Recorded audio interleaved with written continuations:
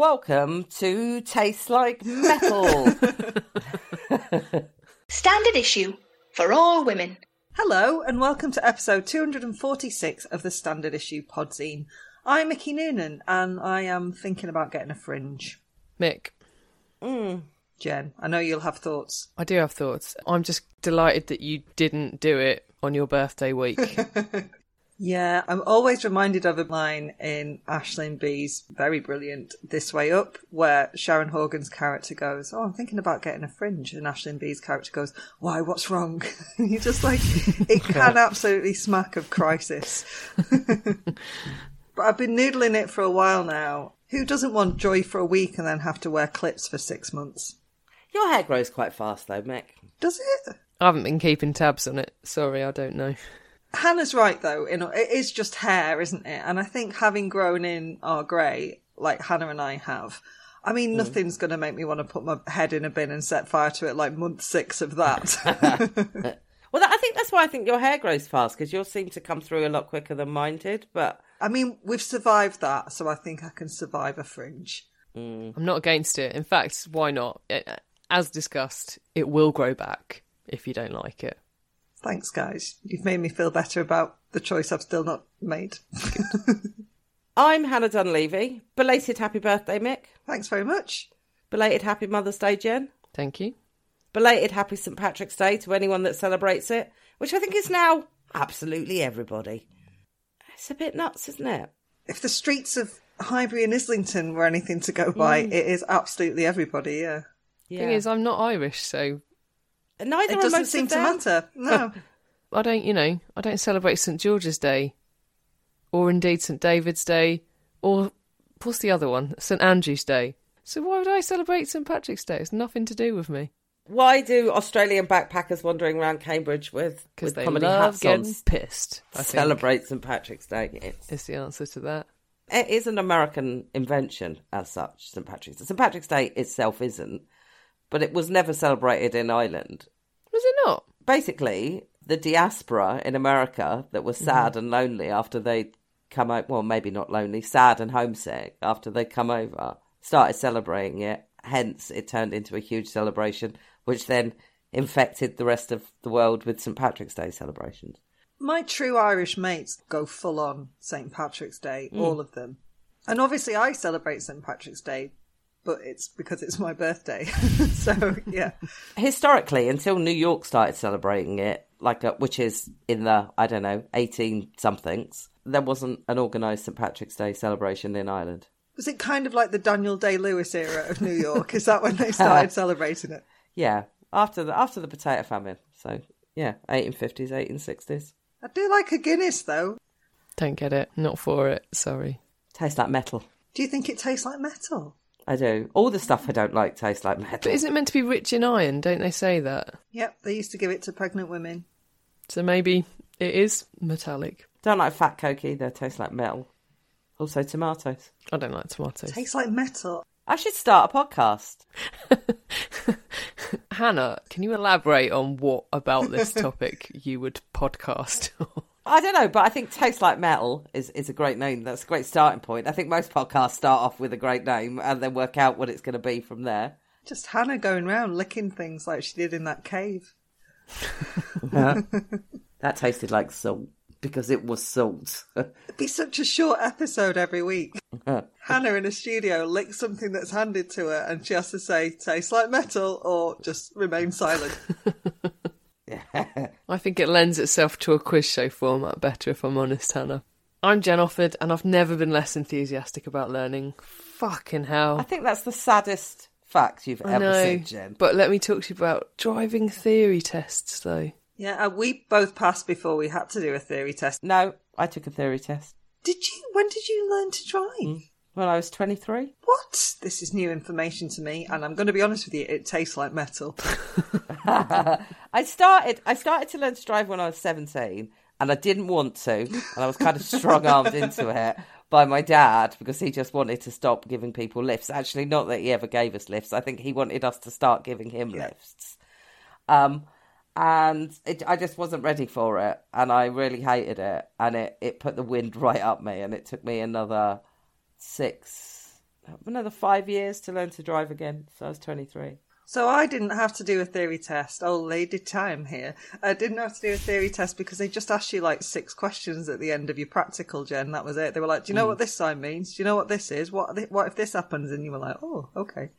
I think that's fine. Couldn't we have done more of that? And they're trick questions as well. Like, where should you expect this person to go? I don't know, anywhere? Yes, anywhere. That's the answer. Don't say left or right. Anywhere. It's always the right answer. Sounds like you've nailed it. Stop stressing. I mean, some of it is helpful, Jen, like what to do when you're aquaplaning or what to do when you're in a skid on ice. Some of it is pretty useful. Yeah, I suppose so. I mean, I've only just figured out kind of what I'm supposed to do with the clutch, so... Later on, I'm chatting with Helen Wills, mum of teenagers, host of the excellent Teenage Kicks podcast, and big champion of the adolescents, about navigating those teenage years from both sides of the parenting coin. You said coin. That's just how I say coin. I've been picked on for it all my life, but it's just how I pronounce it. Never noticed you say coin like that ever. Yeah, coin. Before. It's coin, isn't it? Do you just say coin? Coin. Don't know, maybe it's a Wigan thing. Coming up, I'm talking to Evie King about her brilliant new book, Ashes to Admin, which is about her unbelievably interesting job organising funerals for people with nobody else able or willing to do it for them. Like Eleanor Rigby. Yeah, like Eleanor Rigby. In Jenny Off the Blocks, I'm talking about prize money and more.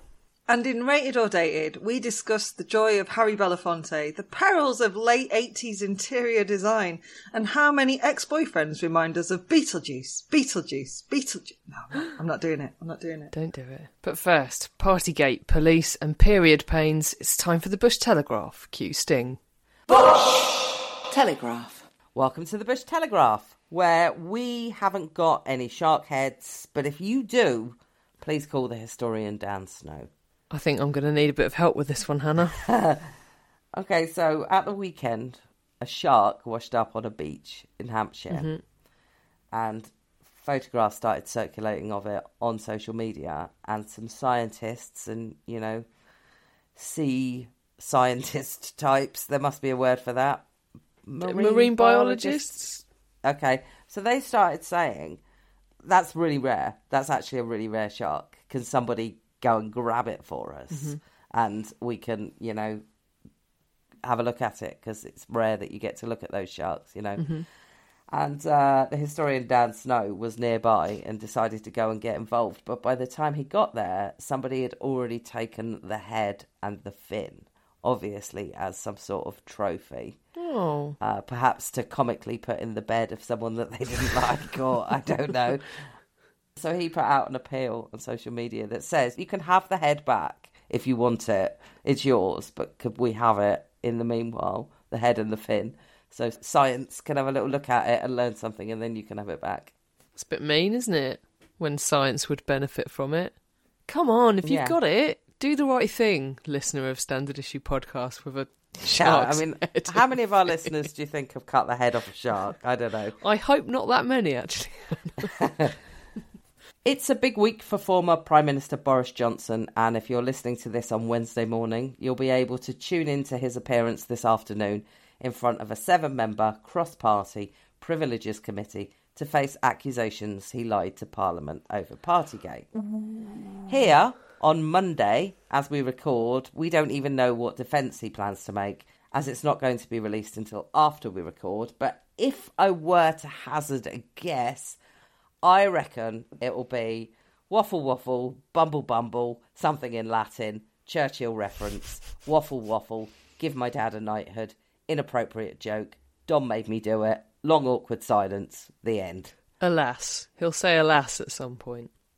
The BJ fan club's defence is already in the public domain, with superfan Nadine Dorries claiming that the majority Tory committee is biased.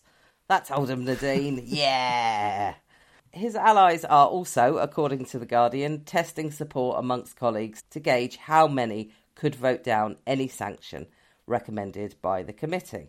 The toughest of which could be a suspension from Parliament for 10 days, which would trigger a recall petition and a potential by-election in Uxbridge and South Ruislip.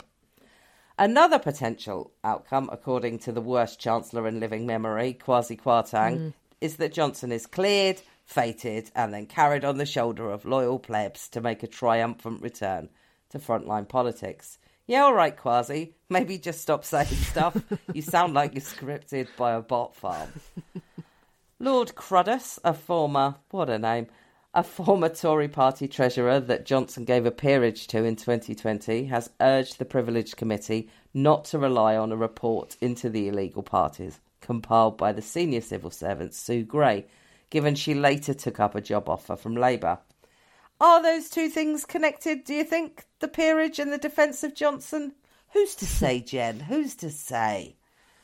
And Lord Greenhouse, the vice president of the Conservative Democratic Organisation, called the committee's inquiry a witch hunt, which was evidence of, quote, a McCarthyite approach to justice. Just FYI, McCarthyism, like Nazism, is now used in place of something I don't like. Read some history, dudes. The former PM doesn't have the confidence of many Tories, however, with Dominic Grieve responding to claims that Harriet Harman, who is chairing the committee, was biased. He said, "I'm afraid that just shows the elements of the Conservative Party are still delusional about Mr Johnson." Johnson has reportedly been practising for the televised hearing with his legal team, although I genuinely struggle to imagine he'd do that, given the "I'll do it on the night" attitude that has pervaded Johnson's entire career. Waffle, waffle, bumble, bumble, something in Latin, more news as it happens. Yeah, I mean, it's the hope that kills you, isn't it? Because you do really hope that, like, because this man is basically just like, as you say, his whole career is like somehow just on the seat of his pants, just skidded through it, leaving skid marks behind him wherever he goes. And you just hope that for once he won't get away with something. And also then, you know, that has repercussions for Rishi Sunak, doesn't it? Because if Johnson lied about it, what does that mean for the current Prime Minister, who also faced a fine for his behaviour and denied any knowledge of it? So, yeah, it could be quite serious. Even if it goes badly for Johnson, are we going to go into like a fucking Donald Trump style thing whereby his allies just keep claiming that he was set up and this is all a fit up and all of that, and then we end up with this issue just being resolved but then never being resolved because people just refuse to accept the outcome? I have to say that being suspended for 10 days does not feel like a very serious repercussion for lying to Parliament. Other than it triggers a recall. I feel that you should be, I don't know, I feel that it should be punishable by law if you deliberately mislead Parliament, but it's just me. Well, let's see what happens. Come on, Harriet Harman. Yeah, quite. I would say do the right thing, but she generally, as a rule, does do the right thing. She does, so yeah. I've got confidence. Got more faith in her than I do in an awful lot of them. Yeah. Anyway, speaking of faith, let's talk about the Metropolitan Police. Oh, God. Again. A mere 24 years since the Macpherson report was published, after an inquiry into the Met's handling of the murder of Stephen Lawrence, the force looks likely to be facing another day of reckoning. Back in 1999, Sir William Macpherson's report highlighted what would have been obvious to many, but nonetheless sent shockwaves through society after he labelled the Met as institutionally racist. On Tuesday, which was yesterday for those listening on Wednesday, but is tomorrow as we record, the government will publish a review of the force's culture and standards by Baroness Casey, who was appointed after the rape and murder of Sarah Everard by serving officer Wayne Couzens. Reports over the weekend suggest that it will not make for an easy read for the Met's top brass. And make no mistake, it's been a torrid couple of years for the Met, which has seen the conviction of not just Couzens, but PC's Jonathan Cobban and Joel Borders, who joked in a WhatsApp group about beating and sexually assaulting women, raping a colleague, and tasering a child, as well as other racist, homophobic and ableist lols. PC's, yeah, funny guys. So funny. Not so funny now, is it, being a policeman in prison? Anyway, PC's Dennis Jaffa and Jamie Lewis were jailed after they left their post to take photos of the mutilated bodies of murdered sisters Nicole Smallman and Bieber Henry. David Carrick will face at least 30 years in prison after being found guilty of violent and sexual offences against 12 women. These are just the high-profile cases, so reports that Casey is to lift the lid on the Met's tolerance of wrongdoing, as well as its instinct to protect officers before the public, will not come as a huge surprise. Culture, recruitment, training and leadership are all expected to face criticism, and misogyny, racism and homophobia to be unveiled as part of the report. So what happens next? Outgoing chair of the National Police Chiefs Council, Martin Hewitt, told The Guardian it would take years to regain lost trust, and the Met did not have a, and I quote, God-given right to exist in its current form and size if it could not overcome that loss. Thank God, Hannah, thank God that we have a Home Secretary who is up to the gargantuan task of reform that lies ahead. Oh, God's sake. Yeah. Yeah. Not a lot to say. Nothing. It's not often I'm at a loss for words, but here we are. Yay, the police, eh? Dear God. Jen, do you fancy a little trip to South Korea to see what's what there? Sure. Great. Because I think I can rustle up some good news from there, at least. Good. Last week, South Korean politicians backtracked on a plan to up the maximum number of hours employers could require staff to work each week. The country already has longer working hours than many. Although in 2018, legislation was introduced to limit the working week to 52 hours. By way of comparison, in the UK, the average full-time worker does 36.4 hours per week, which itself is more than many European countries. Anyway, back to South Korea, where the plan to up that limit has been put aside after protests, largely by younger people. And just in case you feel inclined to say, young people, eh? Don't know the meaning of hard work, do they? Let's have a look at the maximum hours they could have been asked to work. Checks notes, 69 hours. I mean, fuck that shit, right? What? For reference, that's roughly 8 a.m. to 10 p.m. if you were spreading it over 5 days. When are you supposed to find the time to do other stuff like, you know, play sport, study, see your children, or, and bear with me on this, fuck? Because that last one is one of the reasons that the plan has been shelved, as perpetually being at work was seen as a hindrance to South Korea's other plans to increase its ever-dwindling birth rate. No shit. Can you imagine? It's like the last thing you'd want to do. Just be like, get off me. Yeah, literally. Too tired to fuck, and then you'd never see them afterwards. Just never see your children again. Get off me, I want some toast. I've got 69 4 hours. minutes before I need to go to bed. I'm going to eat some toast. Exactly that. Yeah, I mean, well done those people for protesting. Wowzers. More news next week. Well, you have equal pay, but, you know, they're not equal, are they? Sexism of the week. It's that time of the week where medical misogyny is the gift that just keeps giving. And yes, I know it's a horn we are a-tooting with frequency. We'll stop tooting when it stops blowing. I don't know if that makes sense, but yeah, all right. Me either. I just thought I'd give it a whirl. Speaking of horns, thanks to the always excellent Invisible Women newsletter from Caroline Criado Perez, I was introduced this week to a new word. And I'm going to struggle to pronounce it. Dysmenorrhea? Dysmenorrhea. Sounds a bit too much like diarrhea for my liking. It does, but I'm thinking that given the spelling of it, it must sound a bit like diarrhea. It's spelt very similarly. Yeah. Anyway, that's period pains, which impact on up to a whopping 90% of women, so almost half the population, and can be comparable in intensity to the pain associated with a heart attack. If you're one of the unlucky people who suffer, I literally feel your pain, and no, it sucks. Interesting that as someone who has suffered from period pain since the age of 14, sometimes to the extent that I have actually vomited, I was today years old when I learned the medical term for it. Thank you, CCP. Yeah. It sucks even harder that no one really knows why they happen or how to stop them. Here's the medical misogyny I promised you, or don't they? Yeah. Well, it turns out, actually, they do at least know what might stop them. And here's an ironic finding for you. It's only bloody Viagra. Yeah. Is there anything it can't do? I don't know. You'd think they would know the amount of money they've spent fucking researching it.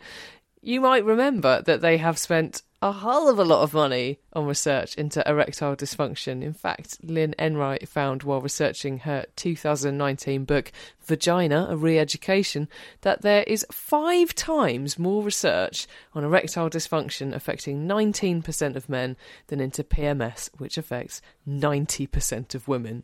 Wow. Thanks, lads. I'm not done yet because we knew all of this already. We've also known that, again, I'm going to struggle with this, sildenafil citrate, the medical name for Viagra, could relieve period pain. We've known this since 2013, when a Dr. Richard Legro first undertook a study on the subject, though his findings were suggestive because he ran out of funding before he could confirm the findings. Dr. Legro has subsequently applied for funding, but no one has given it. One of the problems here is that we don't know what actually causes period pain, so it's kind of tricky to find a cure, as it were, but there is work being undertaken to find out more about it, largely by men, it seems. But the men in control of the purse strings are Kelsoprees, not that bothered about funding it. Yeah, they're all too busy playing with their new erections, aren't they? Exactly. Don't have time. So a little bit of good news is that Dr. Frank Tu is hoping to include a small study on the effects of sildenafil citrate as part of a larger trial of different treatments. So, maybe we will find out. Wow. I mean, yeah, I don't even know why I say wow, because none of that is surprising. It's just, yeah. Viagra for everyone. Wouldn't it be funny if...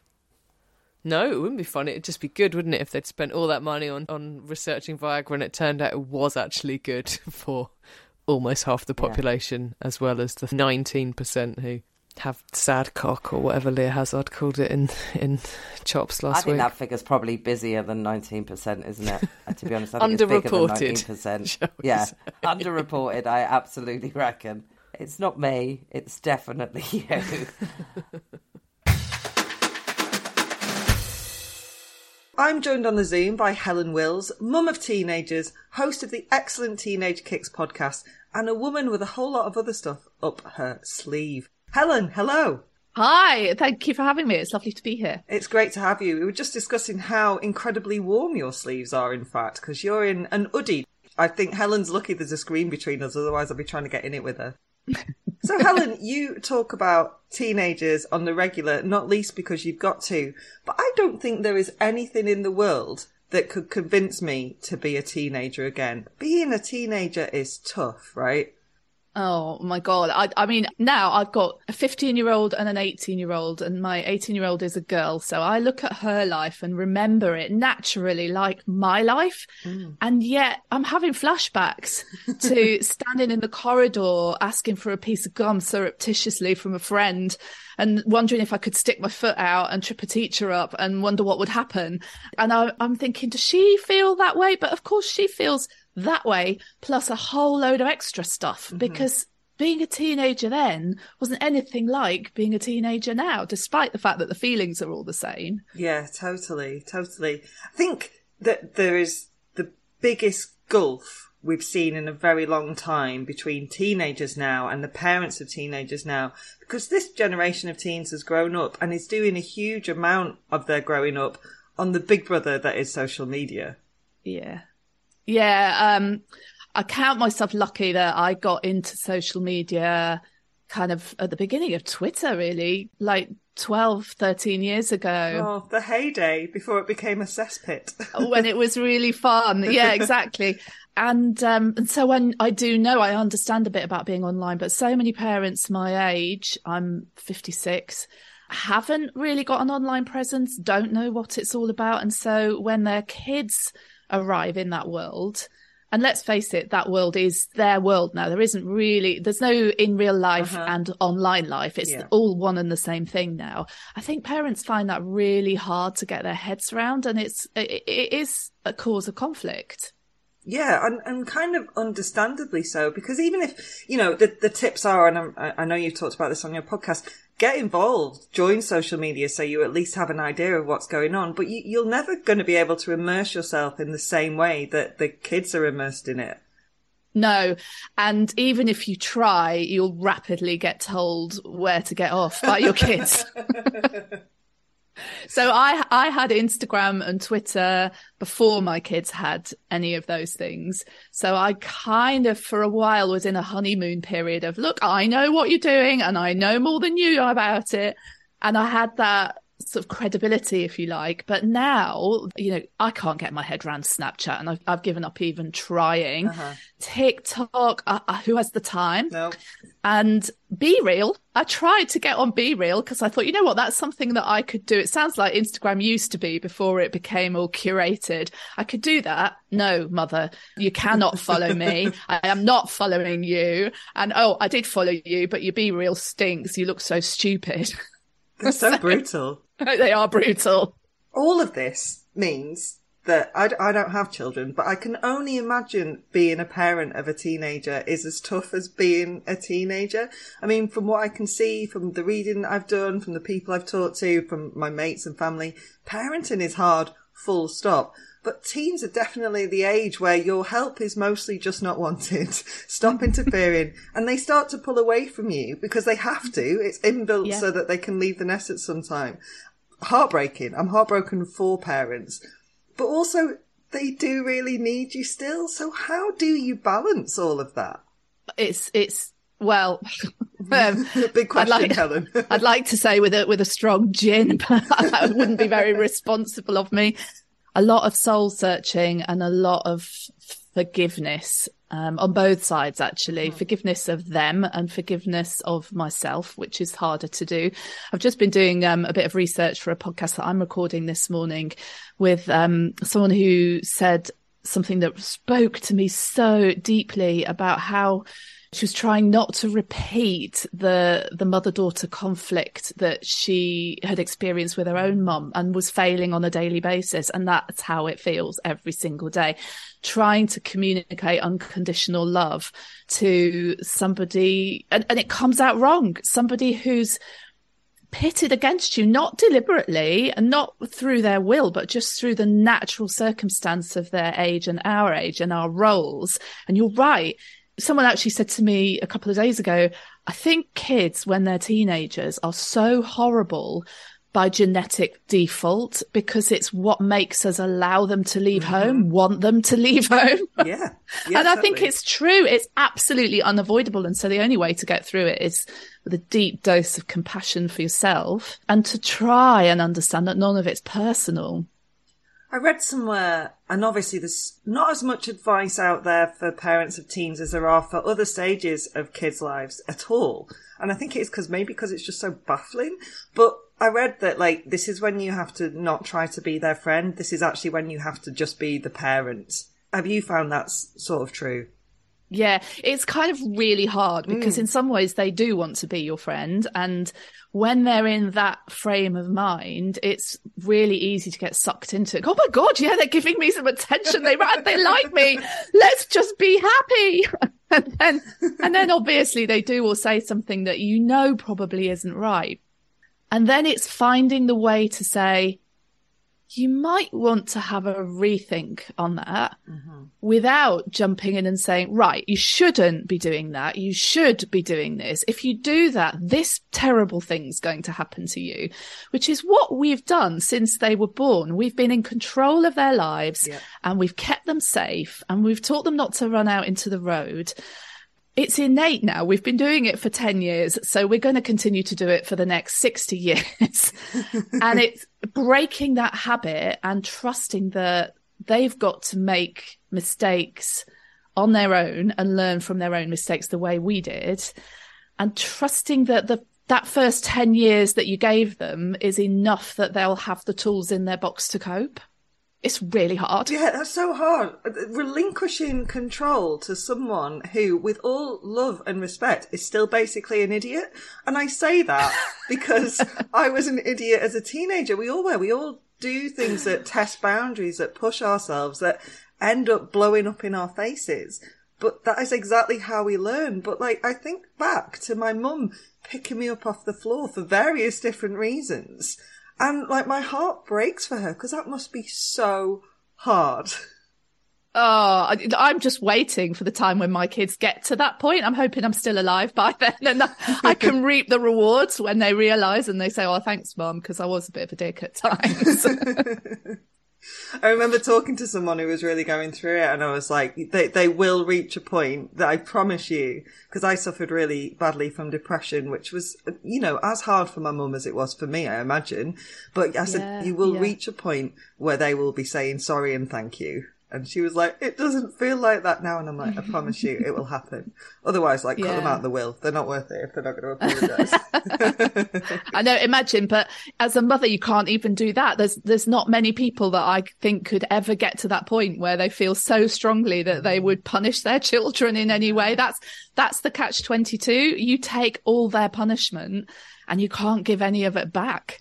You cover a lot of ground on the podcast. There's so much to cover, but from dating and sexting to body image, bereavement, cyberbullying, sexism, domestic violence, mental health, which is obviously a huge one, and all of the previous things I've mentioned tie into that.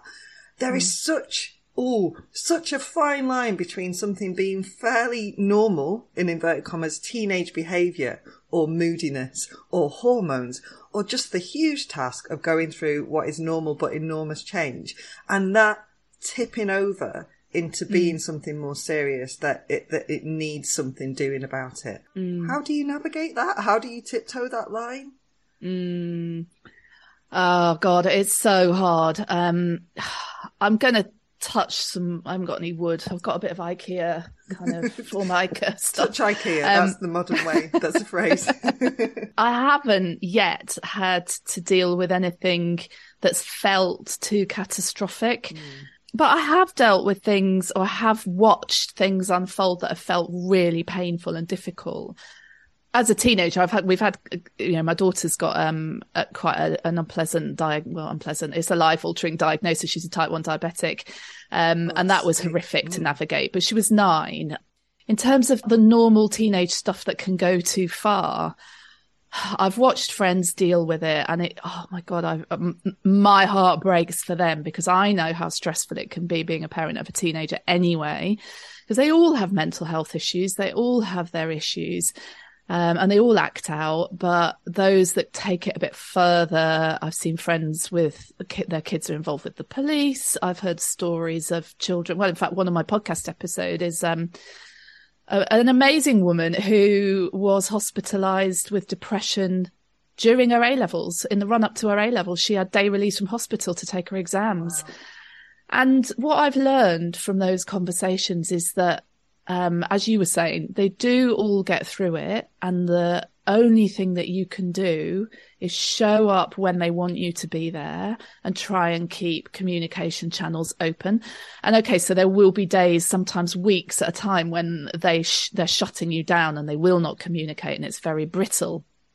But there will be chinks every now and then where you can just get a little bit of something in to let them know that you're still there.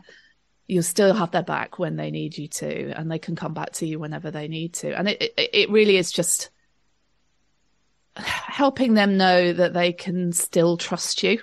Yeah. When a huge issue is facing your teenage child, and it's interesting because you said you've not really gone through that, but with your daughter's diagnosis, I wonder if that made her more responsible from an early age because she knows she has to look after herself. But also for you, that relinquishing control of that must have been very hard, because it's literally life or death. And actually lots of situations where parents have to relinquish control of that person to that person because they're a teenager now end up being a bit life or death. So how do you be objective? Because that's going to help. How do you get into that headspace? I keep thinking that word again, gin. Oh, God, so I'm going to quit myself really badly.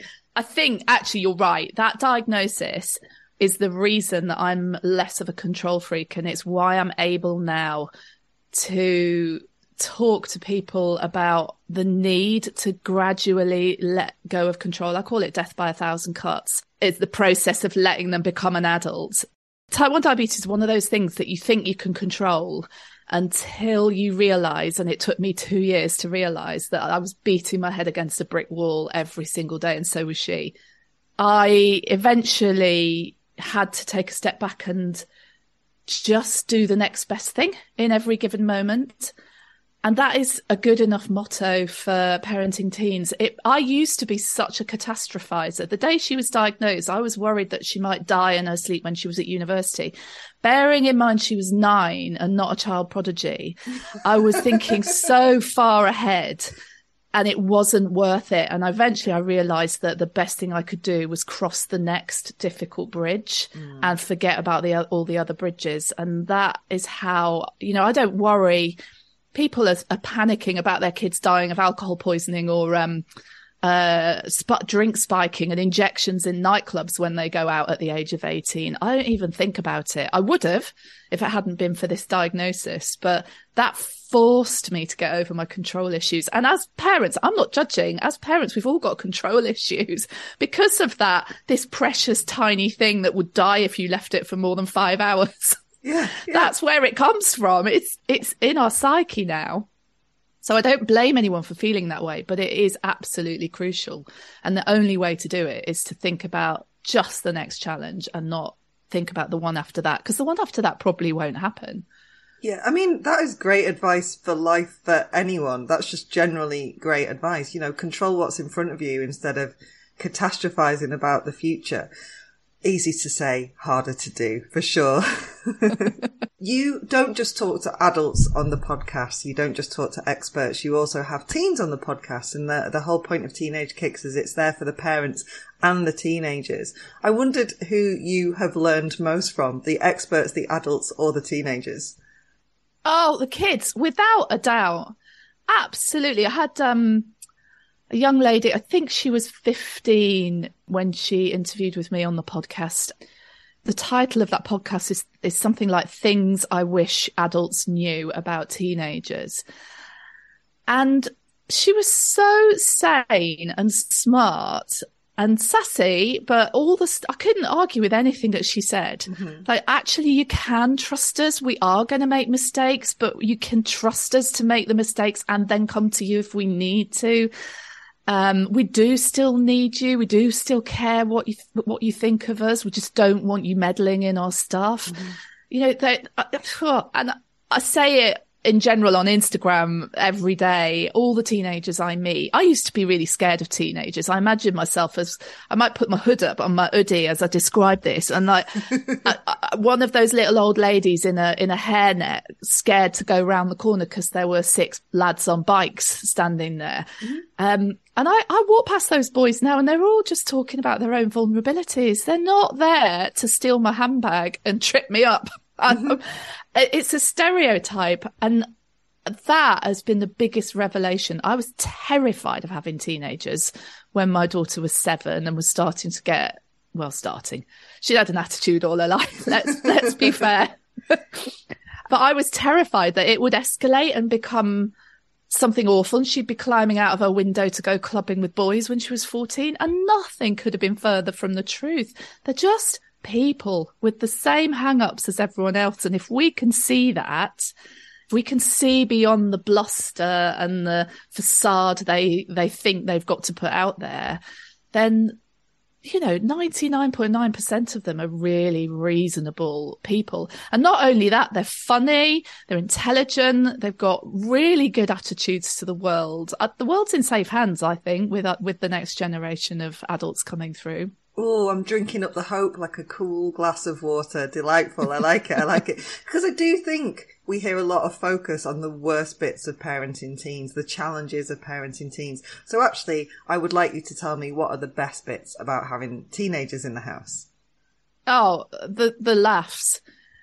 They've got a wicked sense of humour. They know stuff. They can teach us stuff. I've really learned things and changed my outlook on the world I've learned things about myself through having teenagers. But the conversations we have around the dinner table in the evening are just hilarious. They're so witty and yet really savvy. I've got 2 politics students. Wow. So you can imagine. Occasionally we get a bit of soapbox, but usually it's just really funny. And all 4 of us are talking about what's the next ludicrous thing our government could do.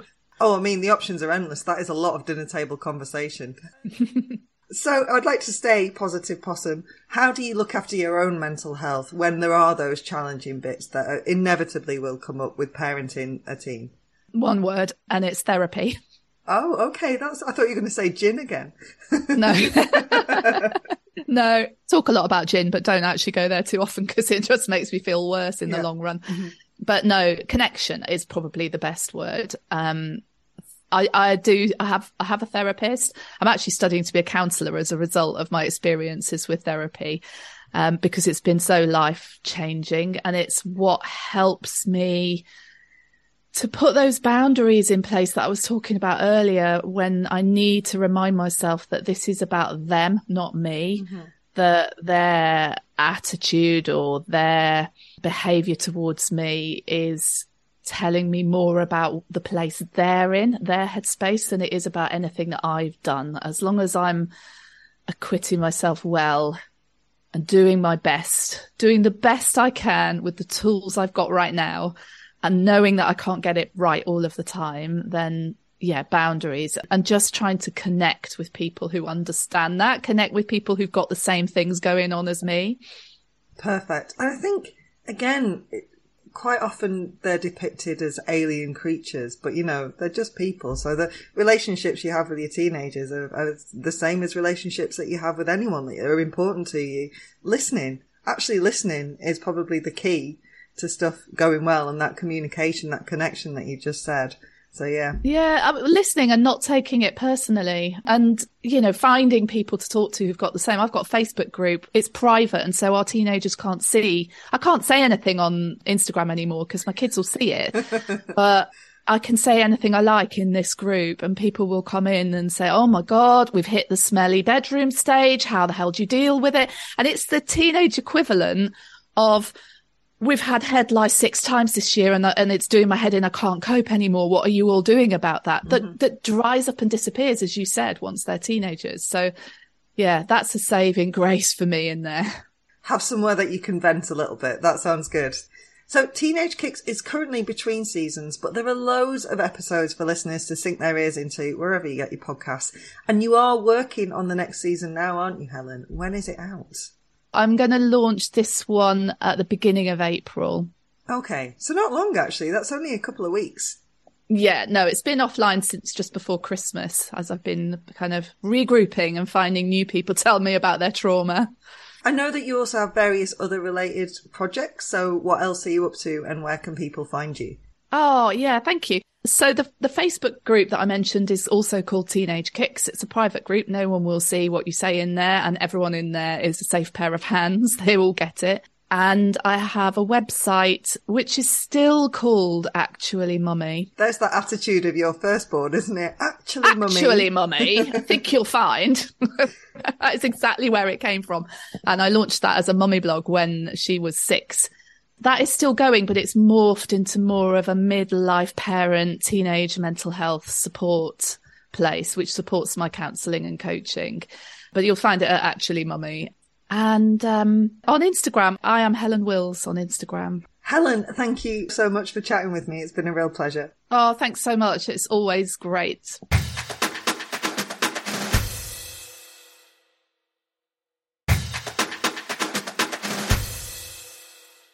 Hi, Hannah here. I am joined by Evie King, author of a genuinely excellent new book, Ashes to Admin, which is about her work organising council funerals. Thank you for joining us. No problem at all. Thanks for inviting me on. We were just talking off mic that you and I share a friend in common, and I don't know what it says about her that she has 2 single childless friends who are obsessed with death.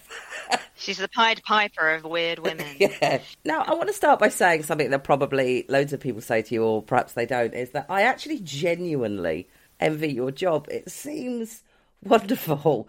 Could we maybe start with you telling people what it is that your job actually involves? I mean, a handful of people have said to me they'd love my job. Just, I think, because it's interesting, human interest. Basically, my job is to arrange a funeral for someone if they don't have any family left around to do it, or if there is a family but they don't have the means. So either way, I'm getting involved with people, whether it's helping the family to get their loved one laid to rest, or by helping someone who hasn't got anyone there for whatever reason. There's a variety of reasons. You know, they could have just outlived everyone right through to they didn't want to know anyone, or they'd walked away from their family had walked away from them.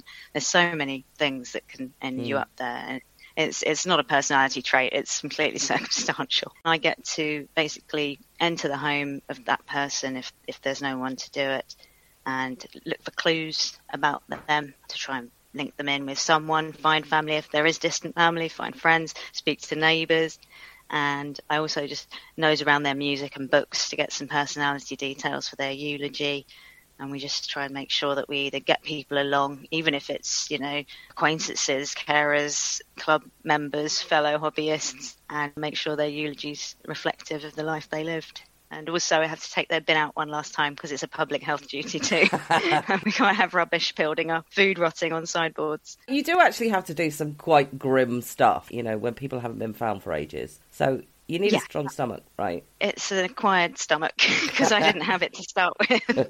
I remember my first day, I couldn't eat my lunch because I was just so stricken with the smell of death in my nostrils, and I thought it was all over me, but it's just in your nostrils and in your mouth. So you think everything smells of it, your clothes smell of it. But after a while, you're wolfing down your sandwich without thinking about it. But yes, there will be sometimes very obvious evidence of where the person has died or been laying for a bit, and with the food waste there will sometimes be flies and maggots and things like that. But really, once you've seen it a few times, you just realise it's all organic life. What of it? That, you know, you wouldn't want it around your house all the time, you wouldn't luxuriate in it, but you get very matter of fact about it, you get very accepting and philosophical about it, so you don't get salacious. I had to request a change in a title of a piece recently about my book because it was put in quotes as though I'd said it. I have to go into people's homes. I've seen some awful things.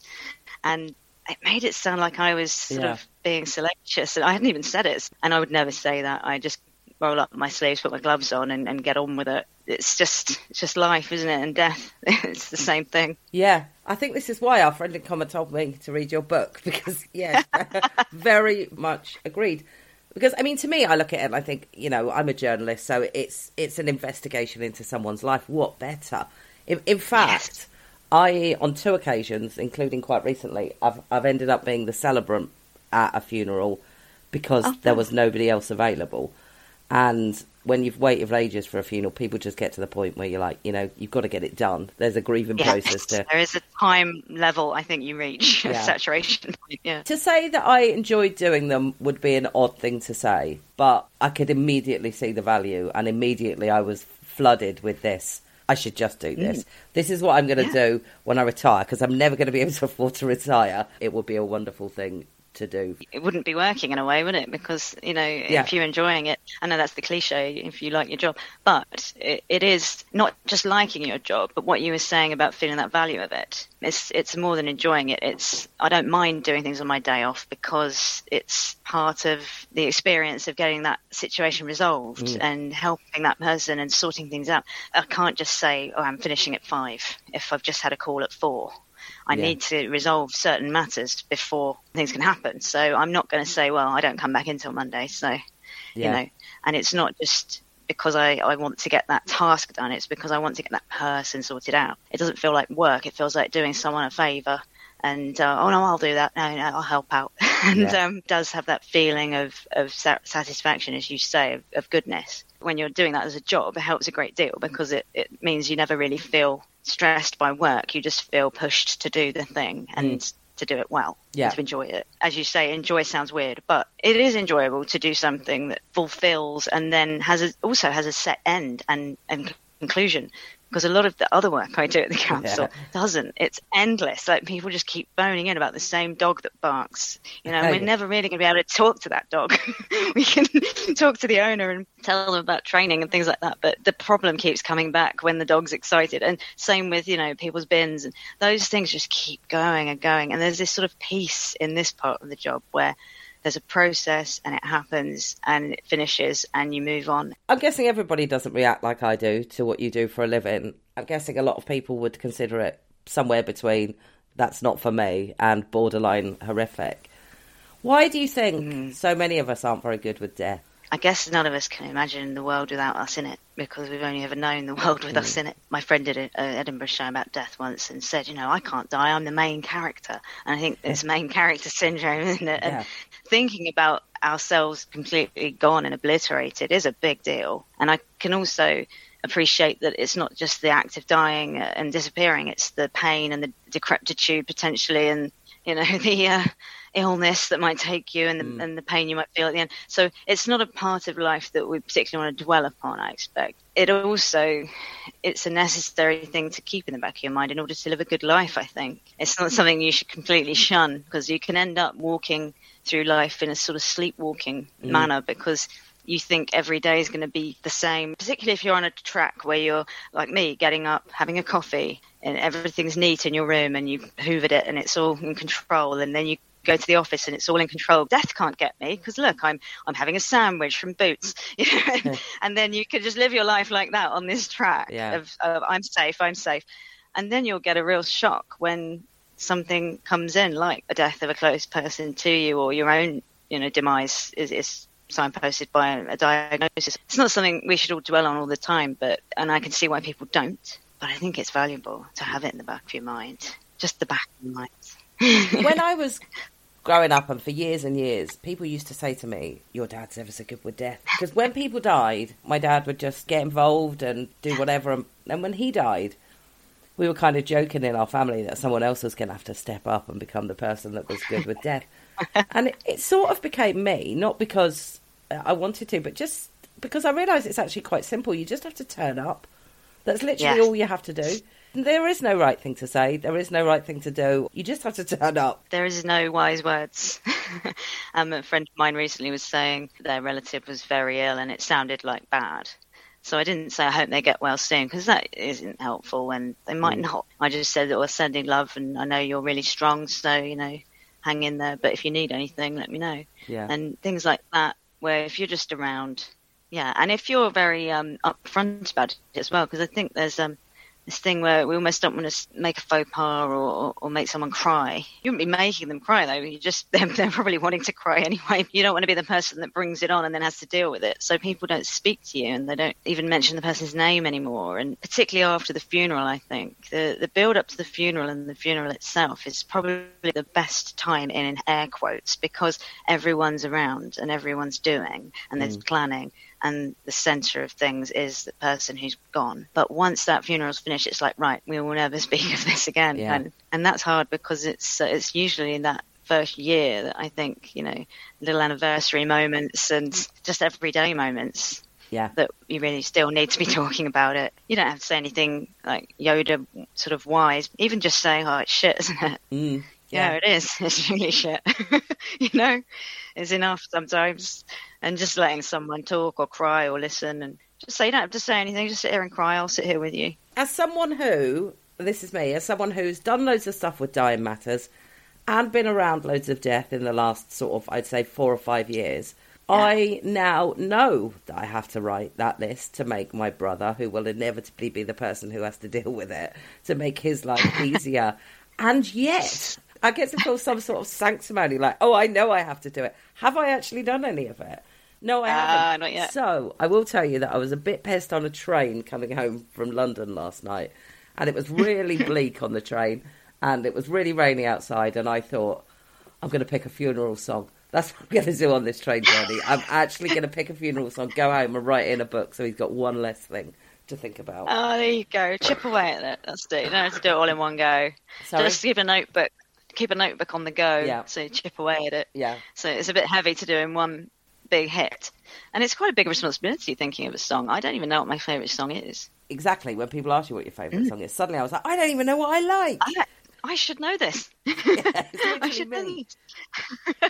I am my own specialist subject, and yet I still can't do this. You mentioned the list. It would make my life a lot easier as the admin person, trying to make sure I've closed every account or informed every utility or phone. But also, for people who know they've got people who probably will be doing it, it would help them a great deal. You don't need to write down all your secret passwords and your account numbers even, because all that people will need to know when you phone up is, the name, the address, the postcode, the account number, which you'll have on a bit of paper probably in us.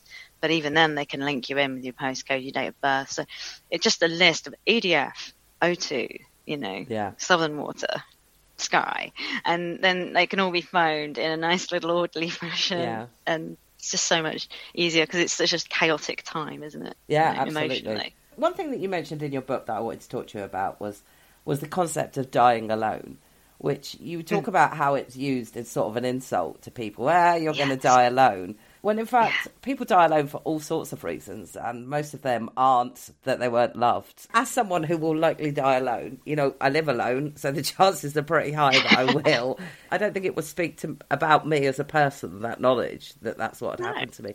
And also, I think it makes it worse for people who have someone who has died alone, that it carries this stigma. I think I'd rather die alone, when you're really ill with flu or something. You don't even want anyone opening the door and talking to you. Yeah. It's like that times a million, I probably think.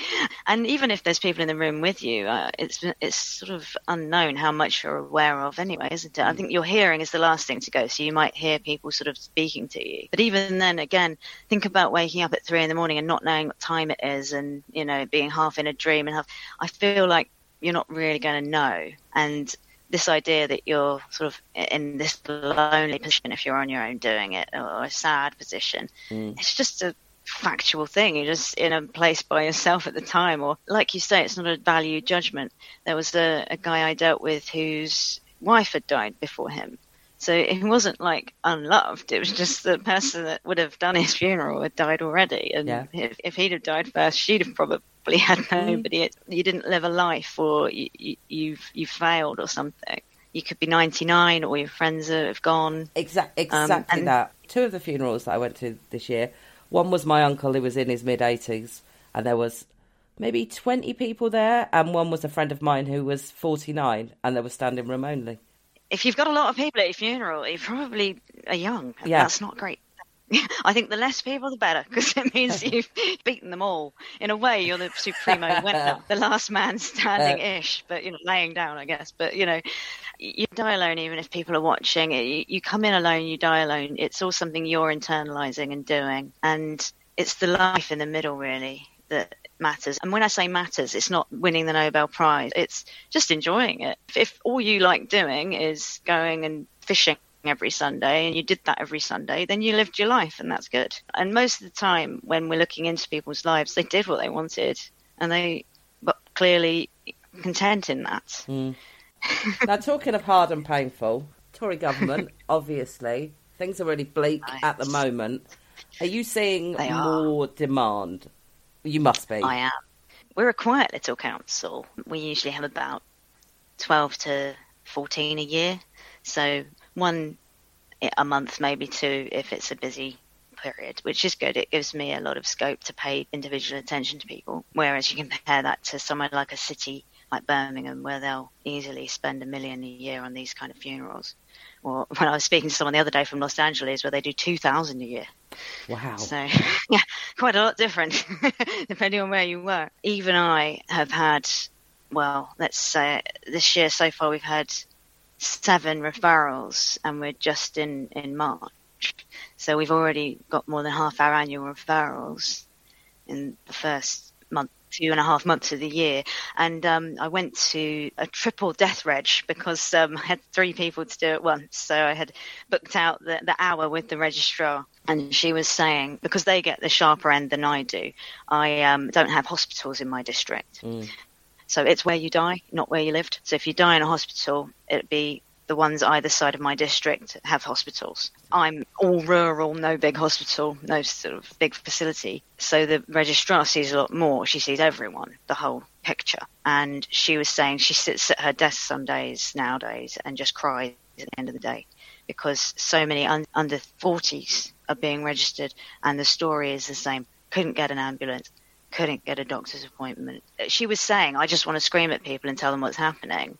And then actually that weekend in the Observer, I didn't see it anywhere else, but it was in the Observer, there was something about the coroner's court report on the excess deaths. And I think the sample they took of 56, 24 of the deaths were completely avoidable. And that's absolutely criminal. It's just criminal. My friend who died here, there was also almost no choice in what undertaker you went to because everyone was full? My funeral director, contracted funeral director, their storage was full at one point. So when I had yet another referral, they were like, we'll have to work it out, but we will help, obviously, because we're the contracted director, but they were at capacity. Interestingly, at the same time, my boss said that she couldn't get her sideboard, her kitchen sideboard, because the stonemason was so busy with gravestones. Wow. And the granite, and the granite was being used for gravestones. So it's frightening, really. The amount of people who are dying needlessly is absolutely frightening. And I'm not getting the sharp end of it. 7 is manageable. There has been a point where it's been very tiring, and my eye bags had eye bags, and because you want to do right by people, and when you've got 3 people at the same time, it's still manageable-ish. But I do 3 days a week, so it means you end up doing evenings and weekends, which I don't begrudge. I'm not saying that to go, I'm a hero. It's just, it will bleed in because you can only get a registrar appointment on certain days, and you can only get certain things done at certain times, and you want to make sure it's done so that the person is definitely sorted, and you want to make sure you've searched every angle as well, because there was one lady's house that was absolute chaos, and I was told she had a will. We could not find it, and there were 4 of us. It was usually only 2, me and a colleague, but there was also 2 from adult social care, because her son was in a care home having got dementia. I have to follow wishes, and obviously it's not just personally, but it's in the guidance. There's good practice guidance about this. It says, you must follow the deceased wishes where possible within local limits. So it's not, I want to be at the top of, Mount, Kilimanjaro. That's not local conditions, but we will follow your instructions to the point we can. And one person, I asked one of their relatives what would they prefer, and they went, well, he always just said, just never let them burn me. And I thought, well, that would be ringing in my ears until the day I died if I cremated. So, it's absolutely that even though that person's gone and they wouldn't know about it, those words, they're so visceral, aren't they? That fear. I have one more question for you. I know for a fact that not everyone around the country is going to get as good a service as you offer the people in your care, but if we've got anyone listening who has a relative who's died and they can't afford the funeral, what are they entitled to? Entitled, such a weird word, but let's use it here. What are they entitled to? I know exactly what you mean. If they're on state-assisted benefits or any credits, and I think it has to be the whole family, actually, it's quite prescriptive. DWP can offer some help, Department of Work and Pensions. It's a little bit of a maze that you have to get through, and it's not the greatest time of your life to be in a maze, but there is a charity called Quaker Social Action who help people make those applications. It's, I think, the cost of the funeral, the basic costs, plus £1,000, which sounds a lot, but actually it doesn't cover the whole funeral. It won't cover the cost of any kind of traditional funeral. It'll just help towards it. And they admit that themselves. I'm not being rude about them. They say on the website, this will not cover the cost of a full funeral. But there are options such as direct cremation, which you can get for sort of around 1,000 or just under. And that sounds incredibly cold and harsh. What happens is the person is taken away and cremated, and their ashes are couriered back to you. And before COVID, people were balking at that and saying, good grief, mail order cremation, what have we become?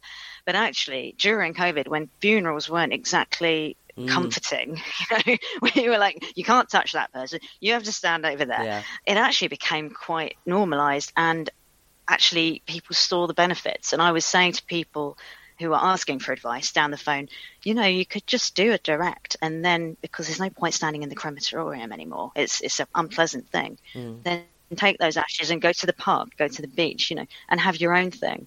Because the best part of the funeral, I find, is the bit outside afterwards when people are chatting and exchanging the really good stories. And then the other bit where they maybe go to the pub. So just you do that bit. It's free. You can do it yourself. Ultimately, if DWP won't help, and if even direct cremation is outside of your budget, although I should say some funeral directors will extend credit or multiple payments and things like that, so that's worth looking into. And also checking your local rates by going on funeral comparison sites. I know that sounds really weird, having a funeral comparison site. They are good because they do show massive differentials. You might be able to say, oh, I could grub up, that much if other people chucked in 50 quid. So if you can keep the control, it's good. Because when you do come to the council, and you always would have the right to come to the council, because it's if there's nothing being done. So the law is if there's no one willing or able. So willing is in there. If you don't like your parent and they were terrible to you, but you've got money, but you don't want to know, you can walk away. So it's not that you have to plead complete poverty, and it's not that you have to becoming like people sometimes call them paupers. I hate that term.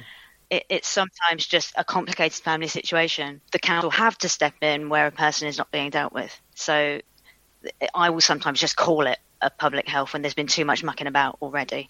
When someone's been dead a couple of months and nobody's doing anything, people are rowing about it. It's just at that point I'll cite dignity as an issue. This person's dignity isn't intact. And I'll cite the public health fact that no one's dealing with it and that we need to do it. Yeah. Like I say, such an interesting job you do. There is literally all human life here, even though you're actually dealing with dead people. It's incredible. There's more life in this job than most, I think, ironically. Yeah.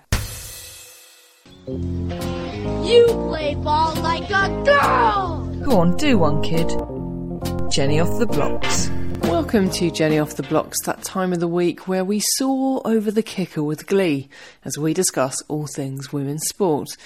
That's a skiing term, FYI, and yes, I did have to look it up. I'm hoping very much that I've used it in the correct context here. I start today's sporty section with some excellent news, and as ever, some less excellent news.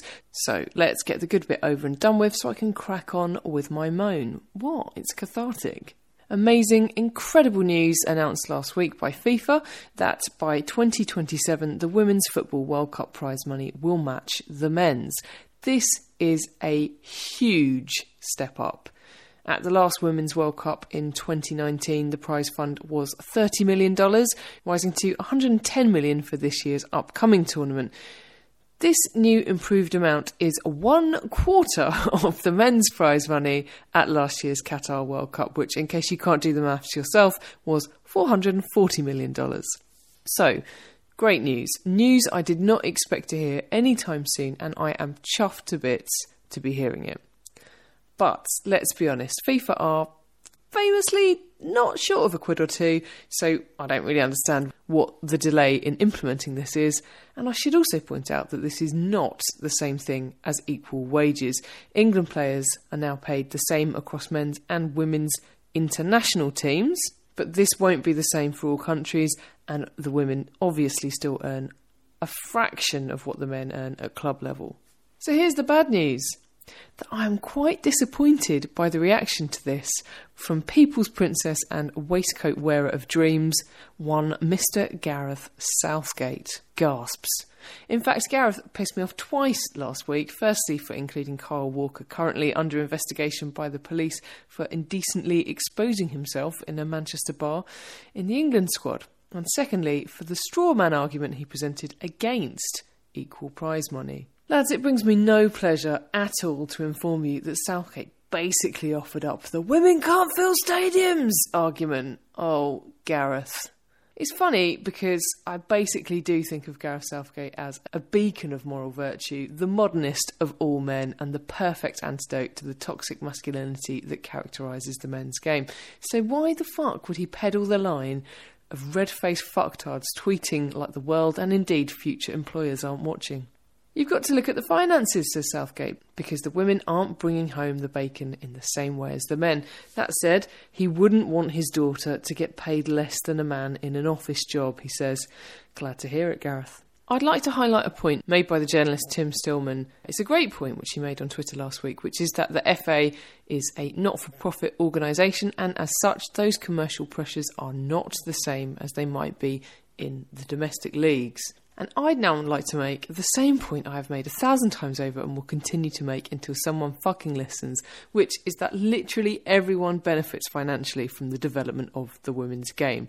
By all means, you can argue the toss about whether or not you want women's football to be commercialised in the same way as men's, but last time I checked, the going rate for a pencil case and a scarf is the same whether it's bought by a little boy or a little girl. There is money to be made here. Secondly, if you want to look at it from a moral perspective, the men's game has benefited massively from the same structural, historic sexism that has prevented the development of the women's game. Arguably, there is a moral duty to now extend that benefit to women. It's disappointing to me that Mr. Moral Compass himself, Gareth Southgate, hasn't taken the time to think about this before speaking on it. Speaking of prize money, I saw a poster for this year's US Open last week bearing the image of the iconic Billie Jean King in celebration of 50 years of equal prize money. Football, do better. Southgate, do better. Sorry, Indian Wells is what I wanted to talk to you about. After a pretty disappointing time since winning the US Open back in 2021, Emma Raducanu made a decent showing in California where she made it as far as the 4th round, at which point she was knocked out by top seed Iga Swiatek. Swiatek was knocked out herself in the semis by eventual winner Elena Rybakina. Well done to her. Why is Raducanu's form improving? Maybe it's to do with her amazing body transformation, which the Express Online saw fit to write 2 articles about in the last 24 hours. Apparently, the lanky teen has a bit more muscle on her now after adopting a different training regime. She basically looks the same to me, but good for her. We are a big fan of strong women on this podcast. And fuck you, The Express. On to Miami, where she faces Bianca Andreescu in the first round. Ouch. Finally, congratulations to Michaela Schifrin, champion of this year's Alpine Skiing World Cup in the overall category, her 5th title. She clocked 55.88 seconds in the giant slalom on Sunday to pick up her 88th World Cup win, which was her 138th podium finish. Earlier in the month, she'd broken Ingmar Stenmark's previously held record of 86 World Cup wins, but she now also breaks Lindsey Vonn's record of podium finishes. Well done to her. That is all from me this week. I'll be back next time with more women's sports.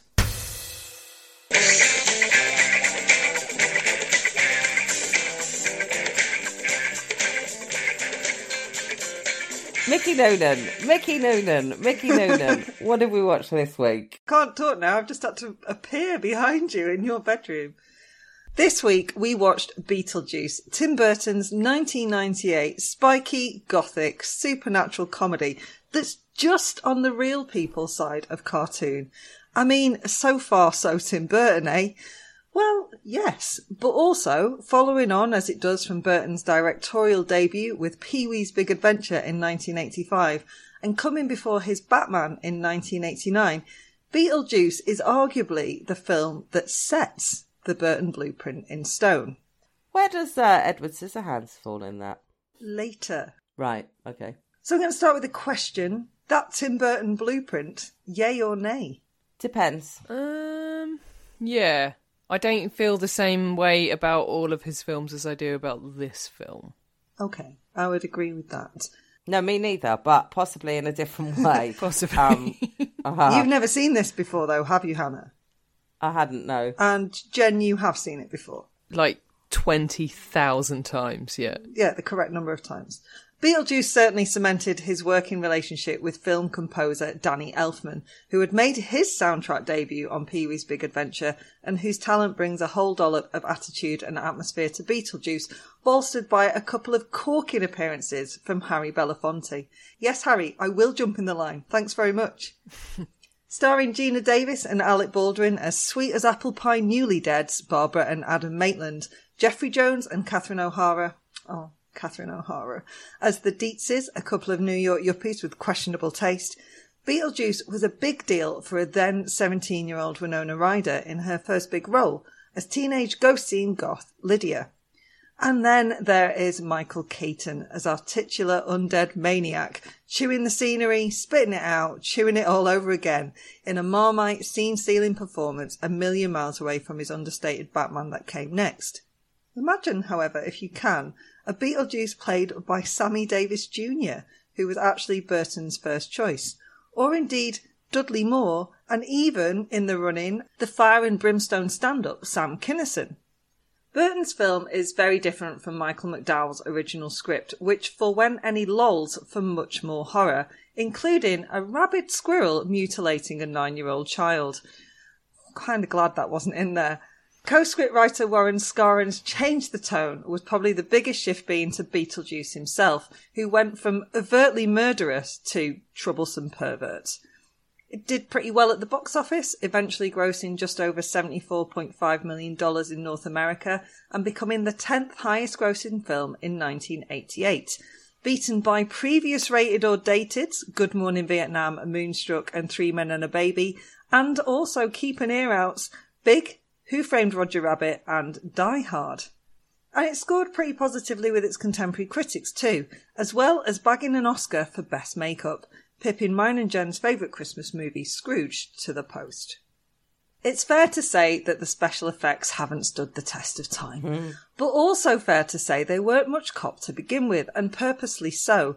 As you'll remember from our Mars Attacks Rated or Dated, that's the one with 2 Jack Nicholsons in it, Jen. Don't know if you remember that. And indeed, any Tim Burton film you've ever seen ever, Burton loves a B-movie. So it's no surprise that the SFX, which include, like there's loads of them, stop motion, replacement animation, prosthetic makeup, puppetry, blue screen, took up just $1 million of the $15 million budget. A script titled Beetlejuice Goes Hawaiian has existed for years, but has never been made. Yet, production starts on Beetlejuice 2, that is the working title, this May, with an expected release date of 2025. So yeah, while you're musing on what the plot of that one might be, here's the plot of this. Barbara and Adam Maitland are set to enjoy a 2-week holiday in their beloved country home in buttfuck nowhere, Connecticut. Driving home from a trip to town to pick up supplies, their domestic bliss is disrupted by dying in a car accident. Not the brightest bulbs in the box, it takes them a while to click they're no longer in the land of the living, but a handbook for the recently deceased and the surreal Technicolor hellscape outside the front door, complete with massive sandworms, get the message home. And then there's a fate worse than death. The almost offensively 80s Dietzes, Charles and Delia, who along with Delia's interior designer pal Otho, decide to give the Maitlands' cherished home a modern makeover, as hideous as Delia's sculptures. A couple of failed attempts to scare the Dietzes away later, all the Maitlands have achieved is a burgeoning friendship with teenager Lydia and Charles Dietz seeing a haunted house as a massive marketing opportunity. Finally, Beetlejuice has his moment. It's showtime indeed as the ghost with the most swoops in to save the Maitlands and scare the bejesus out of the Dietzes. Just one small thing. He wants Lydia as his bride. No way, dude! Cue a sandworm. Alongside this, I think, pretty inventive premise, there are diversions into the procedural supernatural, a weary caseworker, a solid bit of social commentary on capitalism, some cheery versions of legitimately scary dealings with death, a confused plane load of American football players, and, of course, that Tim Burton aesthetic at, I'd argue, its strongest. And I'm looking at Hannah Dunleavy, and my first question is, I'm going to have to argue, aren't I? No, because, I mean, if you like it, that's fine. I think if I had watched it when I was younger or I was even vaguely, had seen it more than once, it would have done something different to me. I'm not saying it's not good. I'm just saying I didn't enjoy watching it. May I have more detail on why you didn't enjoy watching it? Well, it didn't really make me laugh, for one, and there is normally things in there that make me laugh. I mean, obviously, there are people in there that I do like, but there are also people in there that I don't like. I've never really been a fan of what Winona Ryder does. It doesn't really appeal to me. I think I find Beetlejuice himself, I mean, great idea, hold him back, use him sparingly, he's like all Jaws. of that. Do a Mickey from Rocky. Yeah, exactly. Do that. That's great. And it is a really good performance. I just think he's a bellend, and it's really sexualised bellendery, and I don't like it. So perhaps I'm just being a po-faced 50-year-old, but it wasn't for me. Okay, fair enough. I think Beetlejuice as a character is, I mean, he's meant to be a bellend. Yeah, but he's also meant to be funny, isn't he? Yeah, and he does make me laugh, though. So, does he make you laugh, Jen? Okay. Yeah, I mean, it's like, as I said, I've watched it. I was probably too young to watch it the first time I watched it, because it isn't, it's not scary, but I think, like, possibly for an 8-year-old, maybe it would have been a bit scary. But I don't think I've ever been scared of it. I think there were bits of it that when I was a kid I found, like, gross or not very nice, but I don't think I ever found it scary. It was something that we'd recorded at some point, like, off the telly, so it was like something that we had on VHS, so we watched it loads, and it coincides because it is just before, but I think we watched it obviously a bit later. My brother Michael was obsessed with Batman, like went through a real, like, obsessed with Batman phase, and I remember distinctly finding out that Batman was Beetlejuice and just being like, what the fuck? Like, my mind was absolutely blown. Such different performances in those two films from Keaton. Yeah. I think it's a great performance by him, and I do think it's funny, and he is gross, but he's meant to be gross. Yeah. But when I was watching it last night, I was thinking, this is not the kind of thing that I would normally enjoy, like, because it's really, really silly as well. It's not, and he's very, very, like, he's a lot, isn't he? And that's not the kind of thing that I enjoy very much. So I think possibly if I watched it now, having not watched it that many times as a kid, maybe I wouldn't have enjoyed it as much. But it's just like putting on, like, a comfy pair of slippers. Like, it's so, it's so familiar to me. Yeah. I think it's aged quite well in that I don't think... I was worried when you said we're going to watch this, because I was a bit like, oh God, I can think of things that would not have stood up that well. But I think it's aged better than I thought it would. I agree. I'd seen it quite recently because I do really love Beetlejuice just as a film. And I think obviously it looks shoddy in lots of ways, but it always looks shoddy. So actually that might be interesting for Hannah. Did you just think, wow, the effects are really dated because you had never seen it before to know that they always look that way? Well, not really, because to be fair, we had seen Mars Attacks, and I'm well aware that he goes for the sort of B-movie look. So, yeah. I mean, I think the outside bit looks really fucking shoddy. The snakes and that looks really bad. So I think that it probably looked slightly better contemporaneously when you consider, like, the craft and shit like that was quite a long time after this. It probably, Tron, that we were all like, wowzers!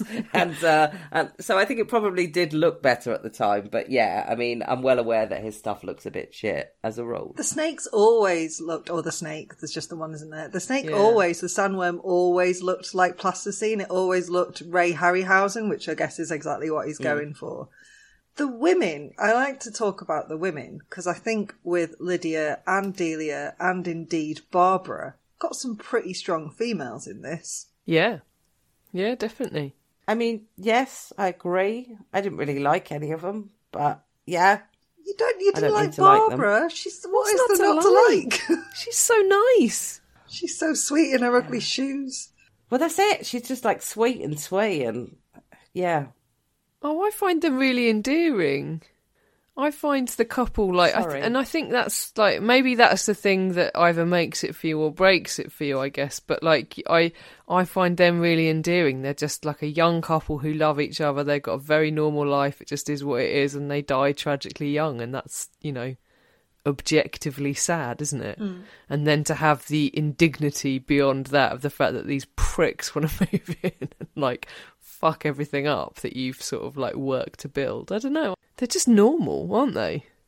It's a funny play, an interesting play, I think, on possession as well, because, yeah, okay, they're like, well, we're stuck in this house. These pricks, as you put it, have moved in. But it's like, there's no law against what the Dietzes are doing. They bought a house that is legitimately for sale and they want to put their mark on it.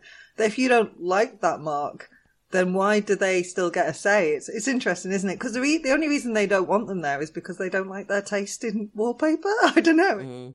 It's about, like, a clash of values. Like, they are sort of the representation of this small town in buttfuck nowhere, as you put it. And, like, these gentrifying bastards want to come and make everything different. I wonder how many people involved in changing homes or whatever it was called would have liked to call Beetlejuice out on Lawrence Llewellyn Bowen. Coming in here, painting everything pink. Get out. Giving me a feature wall. Prick. I mean, better that than painting it like whatever, sort of spray painting it graphite, which is what every single thing in this house seems to have been. The been 80s. spray painted with. Yeah. The Yeah. 80s. It's like a teenage boy's from the 80s bedroom, isn't it? They just needed a poster of a Ferrari that had been done.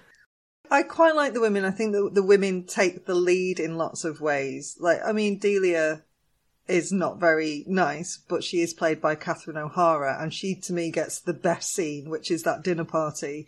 And is it called Deo? I think it's called Deo, the song, the Harry Belafonte song. Yeah. That scene still cracks me up, and I've seen it a million times.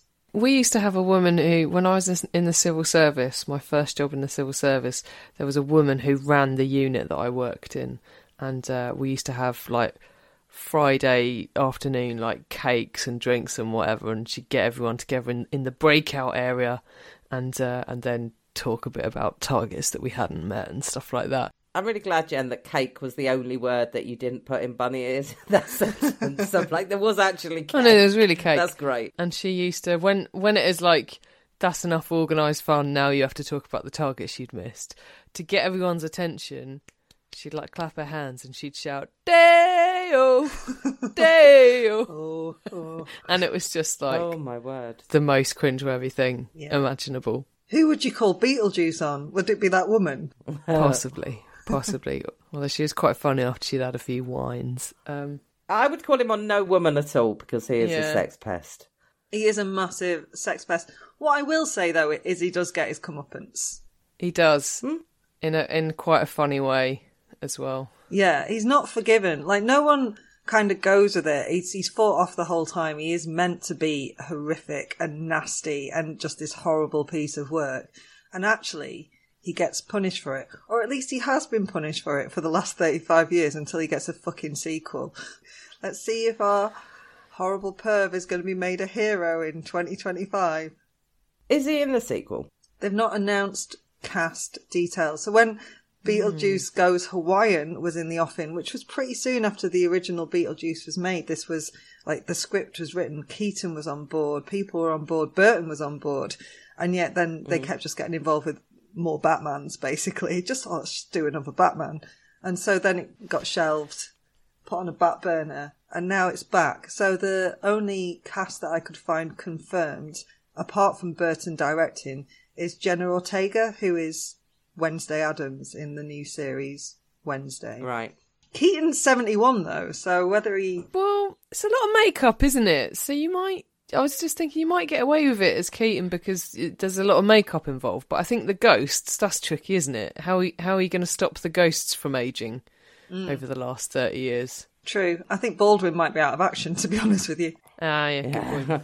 I thought if it wasn't Keaton that they should get Sam Rockwell. Yeah, interesting. Yeah, good that'd be shout. good. I think it's a great role because it is so over the top, and it's the one that stands out. And as Hannah mentioned, they keep it back, and when you do get it, you get it in very small doses. It's only in the film for 14 and a half minutes in total. And the film is only an hour and a half as well, which is, like, as you know, that's how I like it. The only thing I would say, if I had to come up with, like, one criticism, and I don't think it really matters because it's not a serious film and, it is supposed to be a laugh, isn't it? Although a laugh, there's some vaguely serious points made, but it is just, fun. Is that I don't think Beetlejuice's motivation, like, the plot is pretty thin. Do you know what I mean? Like, what is he actually trying to achieve? Chaos? I think he just... But why? Because he loves chaos. That's the thing. I think, like, if I was going to pick anything, I'd just say that the plot was a bit thin and maybe they could have sort of explained a bit better why. He eats bugs and wants to marry children. I mean, his motivation doesn't seem that important, really, in the scheme of things. I think he's bored, isn't he? He's just bored. He's been dead for ages and he's just bored, so he is a mischief. And that wanting to marry children is so that he can be back on the land on the side of the living. I think that's what he gets from that deal. I like his walk. I just think his walk's funny. I just think everything Keaton does, this reprehensible character, just absolutely tickles me. I mean, I'm really out of step, I know, because I know loads of people who really like Beetlejuice, you know. I've got friends, you know, and Right. cousins who loved Beetlejuice. It's a shout. No, but so my point being, I know a lot about Beetlejuice without ever having seen it because people are constantly making references to it. But I don't know why I didn't watch it, why I never got around to watching it. But yeah, there was clearly a time for me to watch it and enjoy it, and that time has passed. I think it's interesting because actually a comparison that I wouldn't have made, but is interesting to me now I've read it and sort of fits with what you've just said, Hannah, is people talked about The Princess Bride and that kind of silly sense of humour. And that was another one that you were like, I think if I'd seen, because obviously your family kept watching it without you, but you were like, I think if I'd seen it then, I would love it now. There would be that nostalgia for it now that makes it a good film still. And there's definitely some nostalgia at play for me with Beetlejuice because it's so, like Jen said, it's that sort of comfort blanket of a film. But I do think the premise still really stands up. I think it's quite a simple idea executed with just bags of creativity and invention. And so it does still really stand up for me.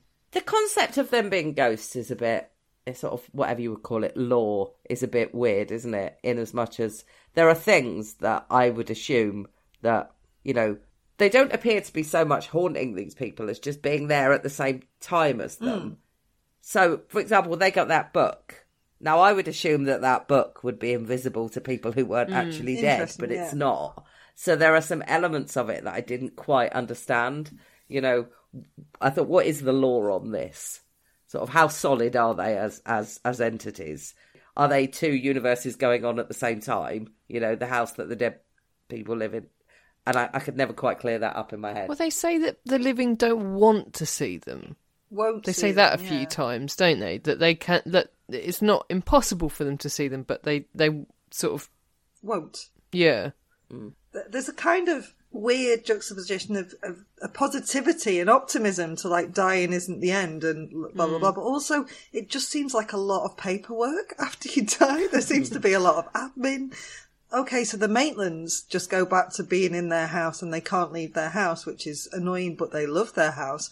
Whereas some people have to keep working. This seems unfair. Like, there's no real justice or fairness or equality in the world of the dead either. Thank God you left the civil service, Jen. Quite. Fucking wouldn't want to be stuck doing that for eternity. Jesus. That was the thing that I always really loved. Sorry, it just made me think of Juno, their caseworker. I really loved the little details that seem much more obvious to me now than when I watched it as a kid, I guess, of like when she is smoking and you see that it comes out of her neck, and just like the guy who's clearly been run over, so he's basically Flat Stanley in the mail room. I liked all the in the waiting room when there's someone who's like, is always going to have a shark attached to their leg. Just like, seems weird, but also fun, that sort of very dark fantasy that is now incredibly Tim Burton. I really like that. I think the other thing that you see in it as well is that, like, because it's a long time since I've seen it, is you're like, okay, so The Nightmare Before Christmas, The Corpse Bride, you're literally like, you just fucking dialed those in, didn't you? Because that is literally taken from there and put there. It's really, really very much what became his style, isn't it? Definitely. Beetlejuice, rated, dated, or taste of metal? Yeah, definitely taste of metal to me. Yeah. I still think it stands up and I really enjoy it. So yeah, rated from me. And a rated from me. Well done, Beetlejuice. See you in 2025? Maybe. What are we watching next week? I'm bringing some Catherine fucking Hepburn to the table. Ooh. We're going to watch Guess Who's Coming to Dinner. Lovely stuff. I'll get my smart trousers out.